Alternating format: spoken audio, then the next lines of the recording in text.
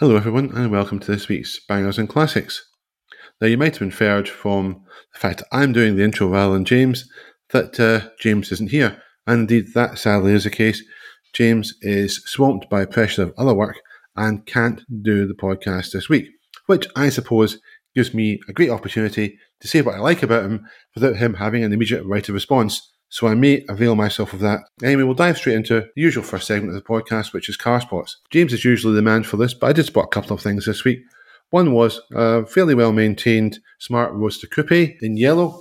Looked very good indeed, I have to say.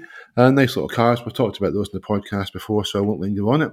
But the second one was rather more interesting. It's a Bandwagen BV206. It's a tracked vehicle, often used by the military or civil agencies, and some, of course, are owned by private citizens. Well, this one, I think, was privately owned. It was painted a sort of unusual colour that was somewhere between orange and yellow on the spectrum, and it was towing a trailer full of barriers of the kind you'd normally find perhaps at a sports stadium or something like that. I've never seen one of these in the roads before, so that definitely counts as an interesting or unusual spot, at least from my perspective. And that, I'm afraid, is that. There's no more car spots. So, without any further ado, we'll just dive into the next segment. And that is Banger or Classic, of course. In James's absence, I thought this could be an ideal opportunity to condemn the Mazda MX-5 to eternal bangerdom by making it this week's featured car. But then I thought, well, maybe that's a bit unfair, and besides, James would get his own back on me. So, I'm not going to do that. What I'm going to do instead is talk about a different car from a different era. It's the Citroën GS, which, as you'll probably know, was launched in 1970 and continued in production well into the 1980s.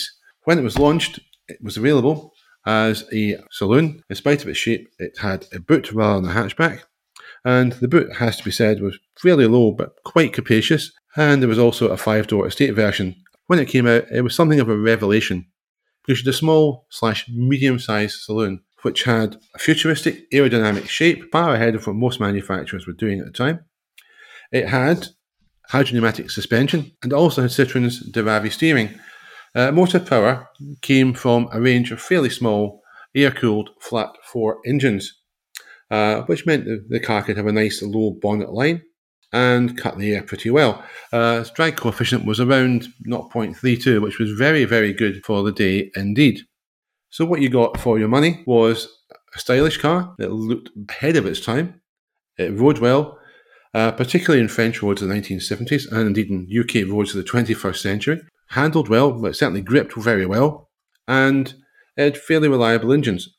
The GS was followed into production in 1974 by the larger but equally stylish and technically advanced CX. The development costs of these two models had exacted quite a toll on Citroën's finances, which were already in a perilous state because of their decision to be an early adopter of rotary power. Citroën had formed a company with NSU called Co-Motor, which was to design, develop and build rotary engines. Great idea at the time, because it did look as if the rotary engine was going to be adopted by every manufacturer under the sun. However, it had problems. First of all was reliability.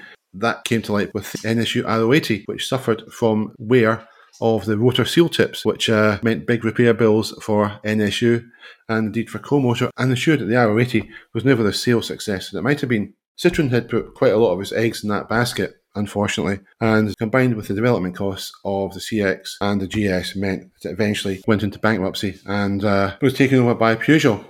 Citroën indeed had produced a rotary version of the GS called the Birotor, which came out in 1973, which was exactly the wrong moment to launch a car as thirsty as a Birotor, because unfortunately we had the Yom Kippur War in 1973, and there were repercussions from that which led to a global energy crisis in 1974 and continued, I think, into 1975 before things eventually stabilised. And of course, the Birotor was affected by association with the reliability problems of the R080, and it never sold well.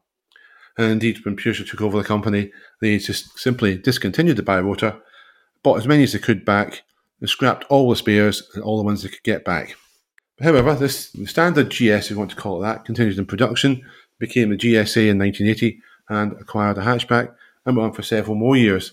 Citroën built just over 2.5 million GSs and GSAs, so it sold pretty well over the piece, and indeed it was good enough to win the 1971 European Car of the Year.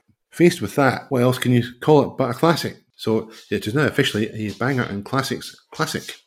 With that out of the way, what can we do next? That I'm here on my own, and what I'm going to do is a challenge. So for this week's challenge, I decided to look for a Porsche 944. This was prompted by a recent sighting that I forgot to mention in Car Spots of an absolutely amazing 944 turbo in guards red with Fuchs alloys, with the black alloys with the silver rim.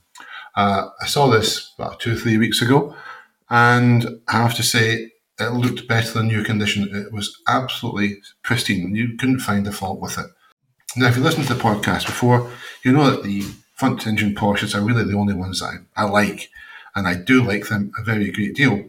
So I decided, well, why don't I pretend that I'm going to buy a 944, and obviously I can indulge my fancies of being in the Shell open road advert that I've also mentioned in the podcast.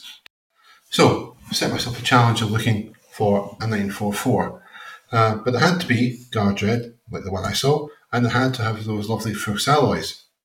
And it took a bit of doing. A little bit of research was required. There were some very nice 944s for sale out there. There were some, of course, that aren't so nice. But it was hard to find one in the specification that I wanted. I wanted the guards red with the Fuchs alloys. Nothing else would do. So I found one. It's in America, and therefore it's left-hand drive. That doesn't bother me, because what I found is a car that's only covered 44,000 miles from new. It's 944 turbo. It's guard red, Fuchs alloys. It looks absolutely pristine inside and out in the photographs. And it's got all the toys you would want. It's got a nice sunroof, which I know can be a bit of a bugbear on 944s, having spoken to a friend that owned a 944, but I still want one with a sunroof. And as simple as that. Since I'm not really buying it anyway, it doesn't matter. But if I was buying it, it's the one I'd go for. So what you get for your £33,850, plus, of course, various duties and taxes and shipping fees. Perhaps you can do a deal and bring that down a little bit. As you get this lovely 1986 944 turbo, you get a black interior with Alcantara seat centres. You get a nice Blaupunkt radio, limited slip differential, those lovely alloys, the sunroof, and you get a car that looks as if it's been really well cared for all its life. What's not to like about that? For me, nothing.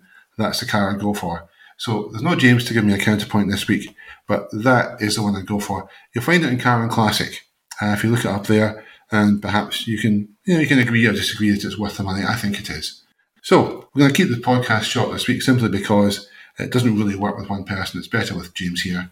And in any event, I've got a full day of activities myself to do, not least of which is a certain football match featuring a team I support. And no, it's not Frankfurt, hence the title of this week's podcast episode. So I'll say thank you for listening. Hope you tune in next week when we will be back with a proper full episode. I'll conclude by saying good luck to Rangers. Bring back the trophy, lads.